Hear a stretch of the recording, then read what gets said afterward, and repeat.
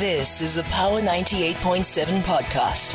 Now we're talking. Subscribe to Power 98.7 podcasts in iTunes or wherever you get your podcasts. There's more on power987.co.za. Dr. Yoandri Wright is my guest, postdoctoral fellow at Northwest University, legal scholar with a research interest in public sector corruption and municipal government. A lot of things going on in that particular space. But let me bring Dr. Yoandri Wright into the conversation because we're talking about whistleblowing and what needs to be done about whistleblowing and whether there's, space for incentives, financial or monetary incentives for whistleblowing. So John Jeffrey, the Deputy Minister, my guest on the other side. And of course, this is also something that they would be looking into. How do we get to a space where whistleblowers and their rights are actually protected? Rights and protection taken seriously of whistleblowers. And we've seen what's happened to whistleblowers in this country. We've seen also how government has treated them. We've seen the media statements about, government's responses sometimes. And yes, government responds, linguistically when they speak in a certain way, but practically also they don't sometimes come to the party. So you also have to begin to ask, where is government in this conversation and how serious is government in this conversation? Because, if you're going to say something, then you have to follow it through, right? So if you're going to start a conversation about whistleblowing and talk about the protection of whistleblowers, and yet we see how whistleblowers are either, violated in their spaces of work and or, other places violated by, communities sometimes and institutions like their workplaces, and then no intervention of any sort. How do you protect that particular whistleblower? And then if you look at, the one where people are now beginning to die, and you look at Babita, for example, Deokran, and then you start getting to, issues of assassination. And when people talk out, that is the ultimate result. Then you have an understanding of what the consequences are and what the stakes are. And the stakes are high in a particular space like ours. And it's becoming, the stakes are becoming higher and higher in a country like ours, unfortunately, where, in the old days, previous times, one could say, whistleblowers were ostracized. They were ostracized, they were left out, there was no protection, they were either fired, and they suffered on their own. Nowadays, when you do blow the whistle, you run the risk of an assassination. And that's become a thing now within this country called South Africa. Dr. Yoandri Wright, welcome to Power 98.7. Welcome to Power Perspective. How are you? I'm well, and you? I'm really, really well. So, thank you for having me. It's an absolute pleasure. Where do I find you in the world tonight, Yoandri? I'm in Potchefstroom, and I've actually recently moved universities. So I'm now a postdoctoral fellow for the Dalai Lama Institute at the University of Western Cape. Yeah. It's a recent move, so we're looking to move towards Cape Town within the next 2 weeks. Oh, look at you! Killing two birds with one stone there. Killing two birds with one stone. So you're at UWC. You're saying? Yes. I know that campus well. It would have changed. New buildings would have come up, but I spent 4 years of my life there at that particular university. So I know exactly where it is and where it's situated, and I probably know where you're going to be, more or less have an office as well. So yes, I can see all of it.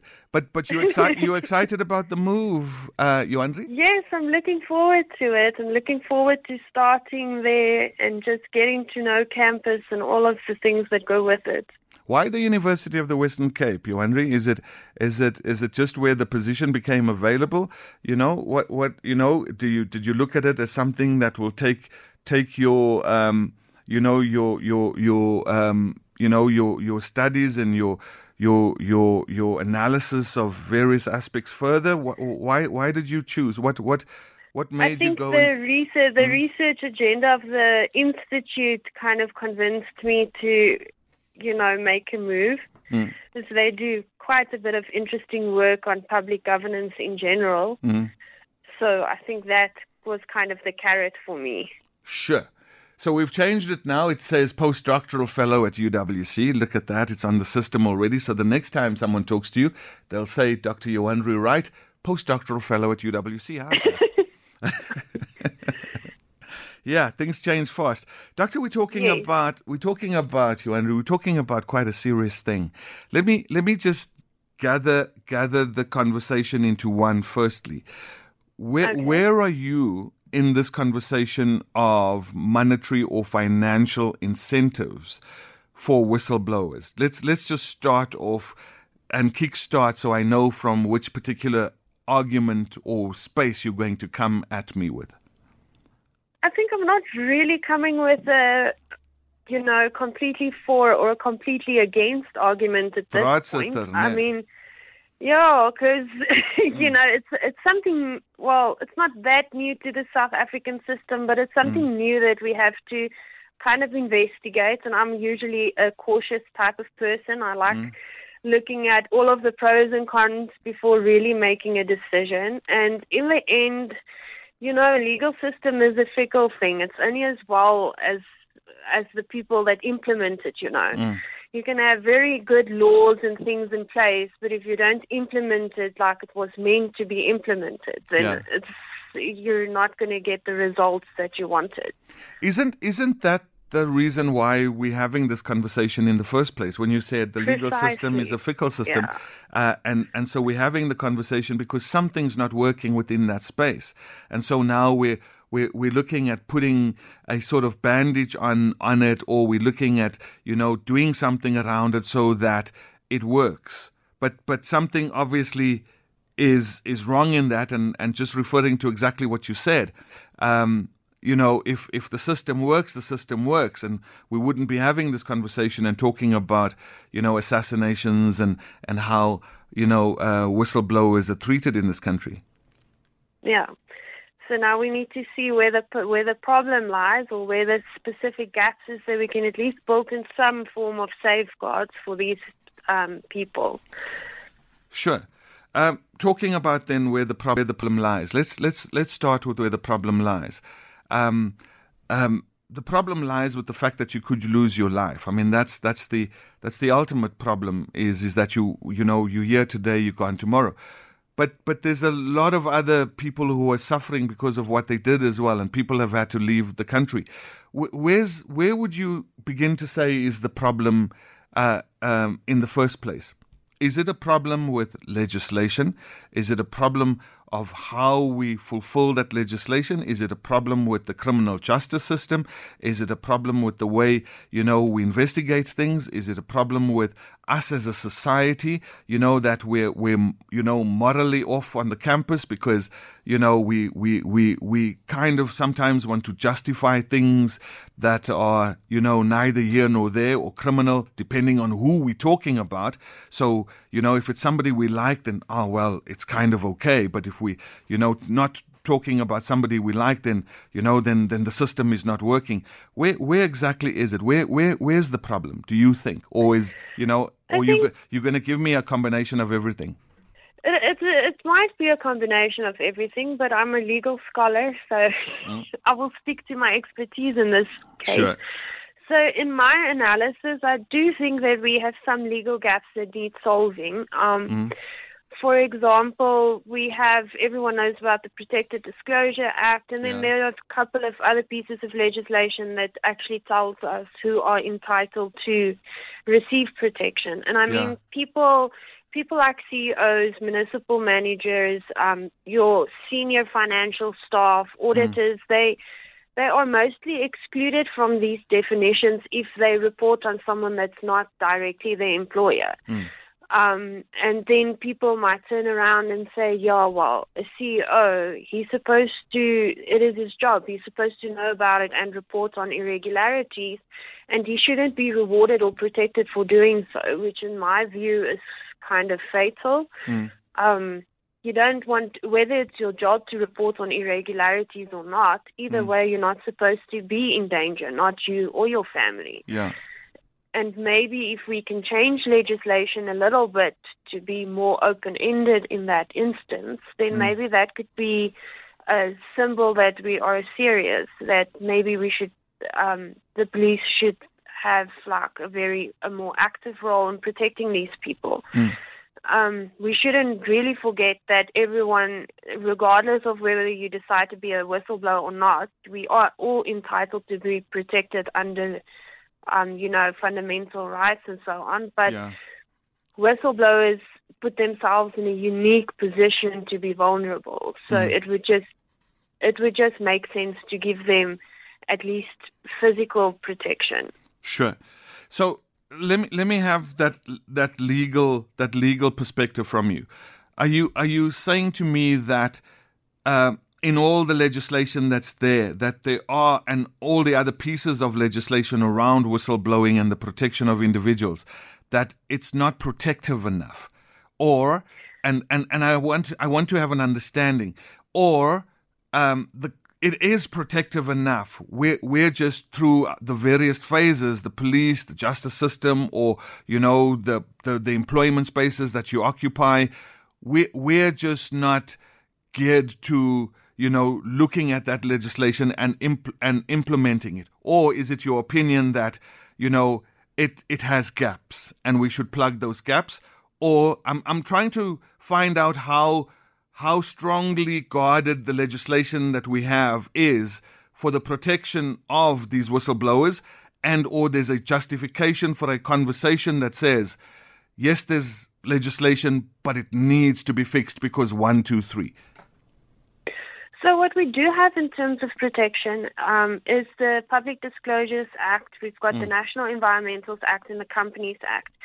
So they mainly give protection in regard that relate to occupational detriment, right? Sure. So your job and your career is not supposed to be affected by your disclosure. Not supposed to be.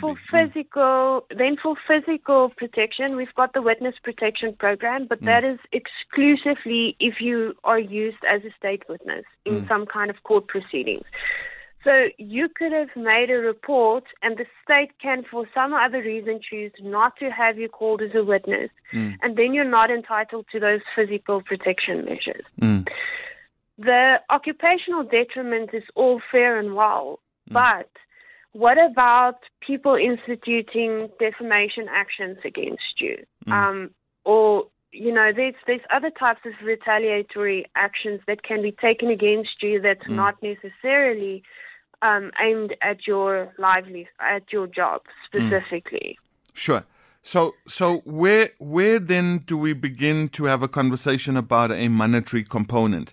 I was looking at some of the aspects, in the world, and I see some European countries are applying the protection and applying, monetary financial aspects, and I think there's 3 that do it, pretty well. The United States of America does it, and there's some criticism there, but ultimately when you look at the general broad practicality and implementation in the USA, they're saying generally that it works. So in a country like ours, when do we begin to differentiate between what is your moral obligation, your social obligation, and your individual space and monetary reward for something that it's when you speak out against something that's wrong and not right? How do you overcome the moral conversation of this in the first place?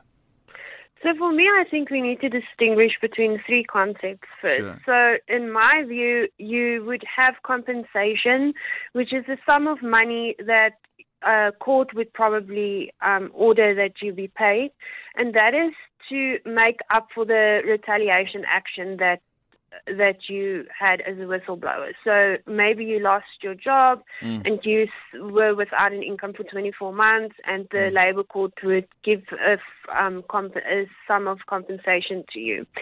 That, I think, every whistleblower should be entitled to anyway. It shouldn't be seen as a reward, because you shouldn't be punished for being a good citizen. Yeah. Then you would have money support.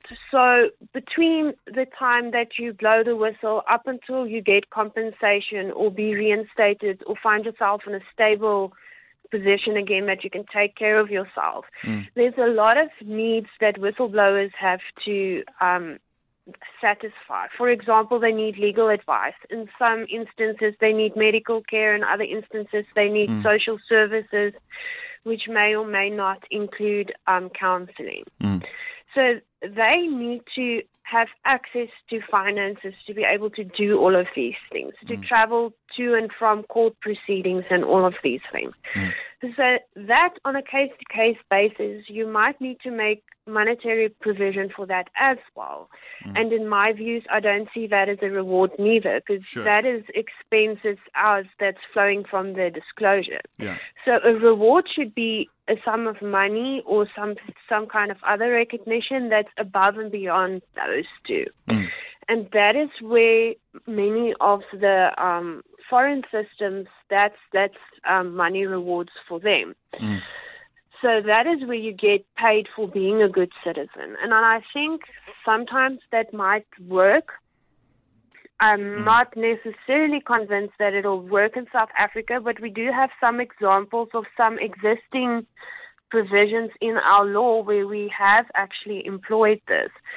For example, subs make use of informants quite regularly, and that is where you're paid for information, and that's not too far off of a whistleblower going to the police station and giving a piece of information and then being rewarded for it. Sure. So you've said a lot, and you've nicely put it compartment sort of divided it for me. Let's talk about, because I understand the first two, let's talk about the last aspect, the monetary financial aspect of it. And I think you're spot on when you say there's the crucial aspect to it. How do you begin to differentiate between how you then physically go about that? Is there any conversation in your circles, or the kind of literature that you're beginning to read, that speaks of some kind of fund whereby the first two can be funded, the one where people need the legal assistance and also, the social assistance, travel and the medical, and I get that perfectly, and I think, I can't differ with you on that. How when we get to the third aspect, how are the playing fields there already? Because you mentioned SAPS, and I think intelligence services also has that particular aspect of where intelligence services pay informers also. So SAPS would pay, our intelligence services would pay for information. And sometimes there's abuse there of those particular systems. There's a privacy or privacy element to it. You don't know how those slush funds are being used. So how then do you get to a conversation with us to begin to say, we need a general fund then that looks after all of this, when actually, in fact, there's processes in play already, and maybe we should just strengthen those? So that's exactly the point I'm not too convinced about. So Department of Justice recently published a discussion document. Unfortunately, their time for public inputs have lapsed. So we had until the 15th of August to give some ideas. So their idea for now is to establish a fund, or it's recommended that a fund be established that can be financed through the recovery of assets. They also draw heavily from a study done by Lisbon, and they recommend that a fund be created similar to the UIF fund, and then another levy would be put off against your salary every month, like we pay the UIF levy. I'm not entirely convinced that in the current climate of corruption, state capture, all of the hula baha that we have now, that establishing another fund and more levies and things might necessarily be the way to go. And societies and society and how they feel to all of these funds that are already being abused, and now you're asking them to do something like that. It's for example the NPI, the NPI, the medical changes that we're looking at. The first thing that comes up is a conversation about you're going to corruptly utilize the funds before you get to a conversation about how practically it's actually going to enhance or deal with, the problem of health in the country. Yeah, we need to also take into it's the consideration you need to take into consideration public perceptions on whistleblowing as well. So currently, with the assassinations and everything taking place, we can possibly say that the rest of the community, or at least a part of the community, do not look favorably on whistleblowers. So establishing another levy with more money that goes from the taxpayers to this fund might not necessarily be a very good way to go about it. But we have the National Environmental Management Act, and I haven't come across it being used that often. Yeah. But Section 34, if I'm not mistaken, actually does make provision for a 25% or up to 25% reward being paid to a whistleblower if they gave information that led to a successful penalty being imposed for environmental statutory crimes. So it's not a completely foreign concept in our law. We might be able to adjust what we have slightly, maybe extend the scope of what we have. We also have private prosecutions that work more or less the same as the U.S. False Claim Act and the other act that works for their whistleblower reward system. So we have a public prosecution system in South Africa. The only problem is our public private prosecution system does not provide for the person instituting the prosecution to actually get rewarded. They may only be reimbursed for their expenses and legal costs. So, maybe we can build from that as well, but it's not, in my view, entirely necessary to establish a whole new system with a whole new fund. With what you're presently talking about and the systems that need maybe to be tweaked, let's just, give me an understanding of the discretion that's used. At what discretion? What's the discretion used as to, the kind of monetary or financial, rewards that could be paid off? Do you think that is something you need to put into the legislation? Because I have no idea as to what the value of particular information would be worked out. How would one begin to go about in your head? How do you value information? Because information is not. It's not always, from a monetary component. So usually what they do that I've come across with other jurisdictions is they usually link it to the actual fine imposed ultimately. Or they would look at the money value or the prison sentence or the seriousness of the crime that's about the information that you're going to give. Sure. So that's usually how they link the value of the information. And then they look at how useful the information would have been. So if this is just a small piece of information that led me to the bigger pieces of information, but it was still quite a lot of time and effort to put the whole thing together, then maybe the reward would be less than someone bringing significant information, and I almost don't need to conduct a further investigation. I can almost just immediately go to a prosecutor and we can continue prosecuting the case. So I think it's depending on how serious the crime is versus the amount of resources that the state saved by using the whistleblowers' information. And I'm assuming the ultimate goal in the broader conversation is detection and deterrence. So Yes. yeah, I think that would be the aim, right? In all aspects to it, and not from. So we're looking at it as a conversation around a monetary incentive, a financial incentive. But the ultimate aim of all of this and where you want to get to is detection and deterrence, and put people off from these things because, somewhere, someplace, somebody might just rat on you. Yeah, yes. So it's playing on the fear of getting caught, in other words. Sure. Do you need to factor in a deterrent as well? So that not every Tom, Dick, and Harry starts picking up the phone and dubious information and false tips and all sorts of things that begin to flow into a system. So yes, of course, what you're going to have is you're going to have state capture capacity types information, and you're going to have, there's a police guy in, vehicle VW326, whatever, and he comes to this corner and he picks up a 50 Rand from a particular individual for them selling drugs every particular day.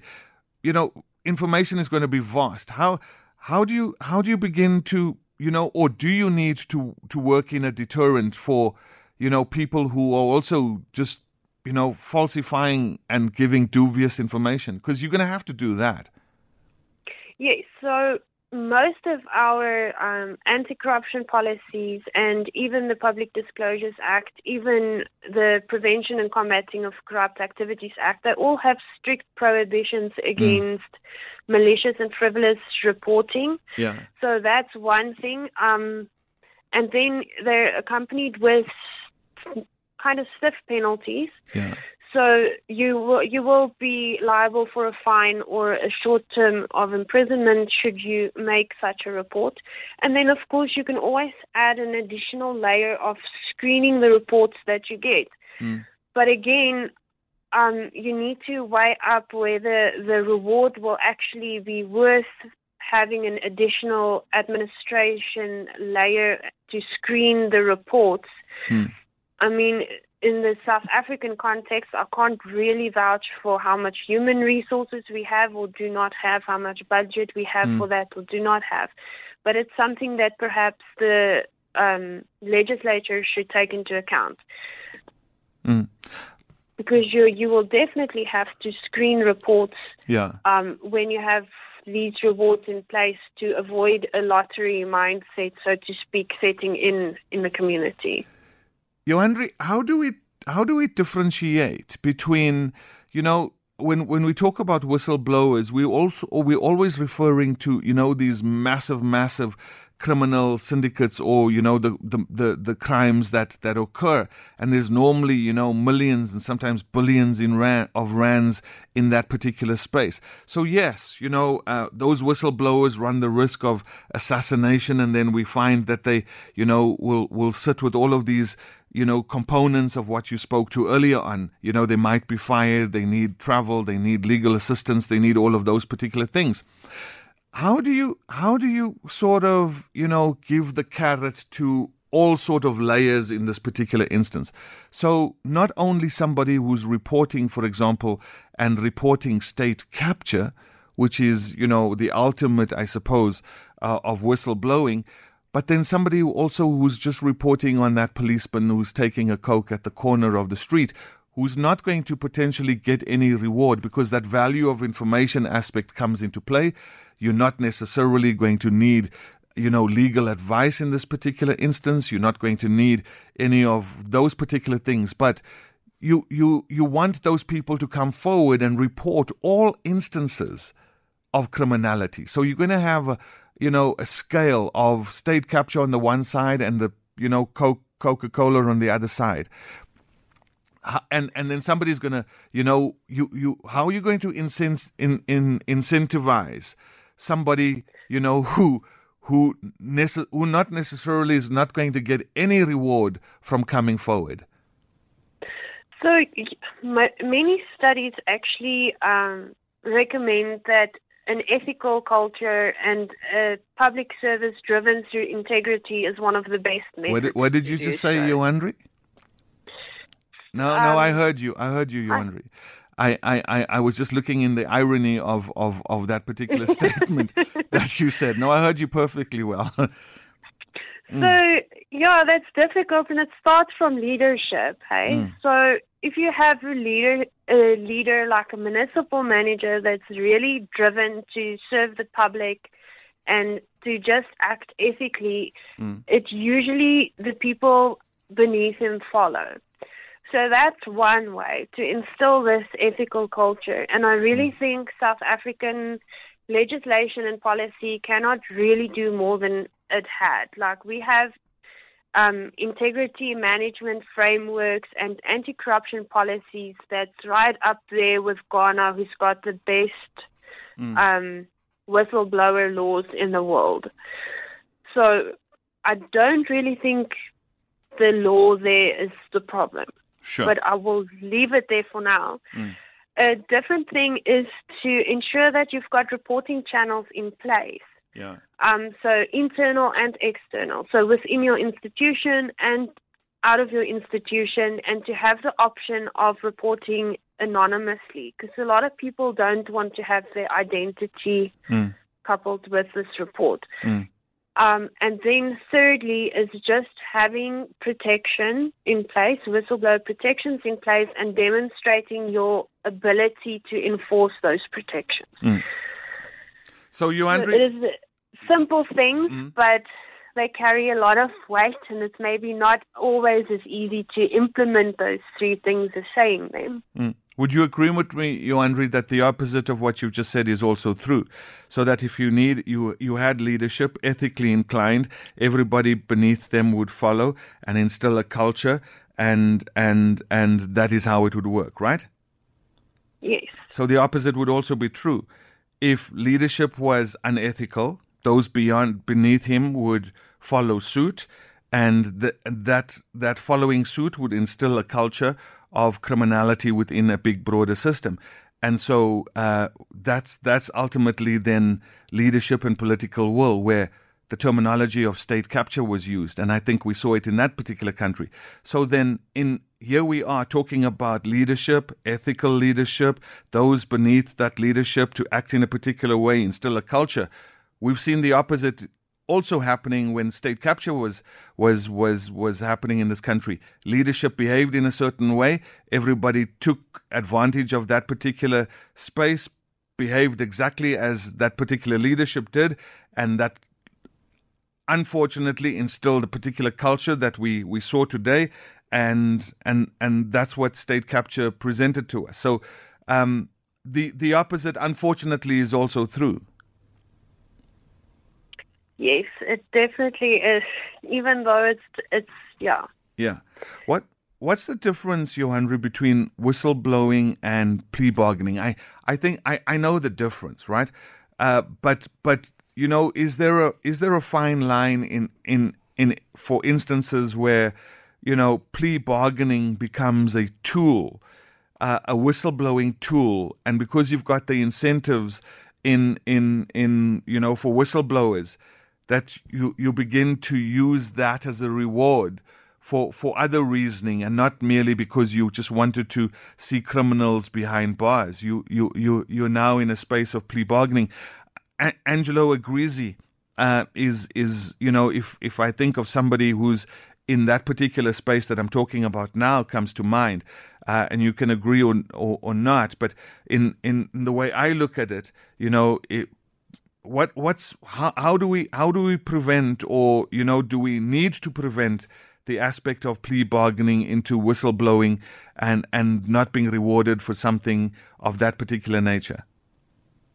So you see, this is the difficulties with not having a very clear whistleblower definition in law, because it really depends on what angle you want to take when you define this concept. So we have some countries and some scholars that believe a whistleblower has to be someone that make reports out of goodwill. Yeah. Then you have other scholars that believe that we define whistleblower because we want to protect the person. So we will say that whistleblowers are any person that is at risk of retaliation because of a disclosure they made. Sure. So two very different ways to define the concept, and maybe both of them, in their mind's eye, had the same type of person in their mind to define it. Yeah. But it's got different effects, because if you use the second example, then plea bargaining is, for all intents and purposes, fine. Yeah. But with the first one, it starts becoming a gray area. It also depends on what you try to achieve. So for us, if we want to make way against organized crime and corruption and state capture, these very complex networks of criminal activity, then maybe we should still look at plea bargaining and people entering into plea bargains as potential whistleblowers and maybe people that would need assistance and protection. But that is all still up in the air, and we hope that the legislature would maybe show some direction anytime soon. Johandria, how far down the road are we in this conversation? Just give us an idea. You spoke earlier and said, there's various concepts being put forward. Government is thinking of one way of doing this, and there's the aspect of a fund and coming from the recovery of assets, and the other fund would almost be a UIF kind of levy where me and you would pay, that levy, and all of these interests of whistleblowers would be taken care of.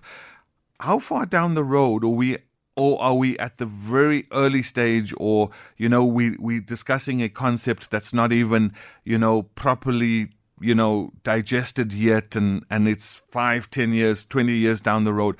Where are we in this? Do you have a feeling of where the conversation is? So if I speak under correction, but I believe that there has been a research commission appointed now. Yeah. That's actively busy doing research and starting with the legal drafting maybe of a bill or something, but that's in the initial phases. What we have done is we have seen this discussion document, which is kind of preliminary research. We've had the Zondo Commission's recommendations for whistleblower protection. Yeah. And then Department Justice have had quite a commitment to push this thing forward. So it might not take as long as other bills might have dragged on, because it seems like this is a quite immediate need, and it seems like they want to fill it. The only downside to this is our administration is ending soon with elections next year. So we hope the elections won't delay the process, because usually with a new administration, there's new priorities. So we hope the new administration will keep this also as one of their top priorities, so we can see, some at least a bill before the end of next year, but that might be a little bit optimistic. From an academic perspective, what are the key elements? And just to round up the conversation, what are the key elements you want to see in such a bill? Yes, of course, you've spoken to the compensation part, the monetary part, and then you said there's the reward part. But any legislation of this particular nature needs to take what aspects into consideration where you're concerned? What are the key that you can't have a conversation of this nature without? I think we first need to decide on who would be the whistleblowers, and maybe differentiating who would be the whistleblowers that would be entitled to receive protection, who will be entitled to receive support, and who will be entitled to receive compensation.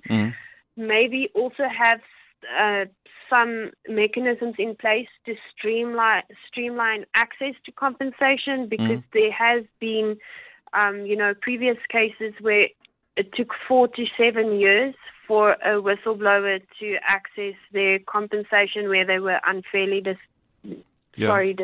Yeah. And then maybe to see some basic protections being elaborated, and not just for when you are a state witness. And that would be physical protection for yourself and your family. And then some civil and criminal immunities. So when I make a report that I am guaranteed that defamation and a breach of non-disclosure agreements and all of those other things that come into play won't be, won't be held against me. Sure. When you look at the final question, when you look at the world and the way it works around whistleblowing, are you comfortable enough that this is a conversation we should be having, and South Africans should be protected in the way, because this thing does work in the world, and we can only benefit from those countries that have put the monetary, and I'm not talking about the protection of whistleblowers, the rights and the protection, and what states need to do, and how we need to look after all of the various aspects and how they get treated in this country. Are there enough international examples to say to us, yes, it's something we need to look at, but look at all the kind of things that you've just pointed out? So there are about 22 foreign jurisdictions that use rewards in one way or another, with varying forms of success. So some have significant success, some success is marginal. But all in all, it would seem like all of the scholars, the social scientists that did the empirical work, they all seem to, in the end, agree that it does work. So maybe, we won't follow the United States example. Maybe we will just have a simple informant system, but it would seem that it does work. Or in the very least, to give some form of recognition. So if money incentives don't work and we decide that it increases the risk of more corrupt acts rather than preventing them, have a different form of recognition in place, like awarding them medals. South Africa, we have quite a bit of prestigious medals and awards that we can give to give recognition to these people. Sure. Dr. Joandri Wright, thank you so much for coming on to Power Perspective tonight. Thank you for coming in and having a chat about it with us. And I'm also going to say, good luck with the move. Thank you. And I was in the Western Cape recently. If you're looking at the pictures, yes, it's flooded. Not sure, which part of the Western Cape you're going to be wanting to live in, but choose a place that's not flooded at the moment, right? You saw the pictures. I'm just telling you that as a warning sign. But it's lovely down there. The weather's great. The wines are great. The mountains are awesome. People jog around the promenade, and if you go up north to Paternoster and you go the other way to Knysna and George and Stilbaai, beautiful part of the world. So a little bit jealous, but you go and live your life, Joandri. Thank you so much. Joandri, thank you for coming on to Power Perspective tonight. Sure, that's Joandri Wright, postdoctoral fellow at the University of the Western Cape. You've been listening to a Power 98.7 podcast. For more podcasts, visit power987.co.za or subscribe wherever you get your podcasts.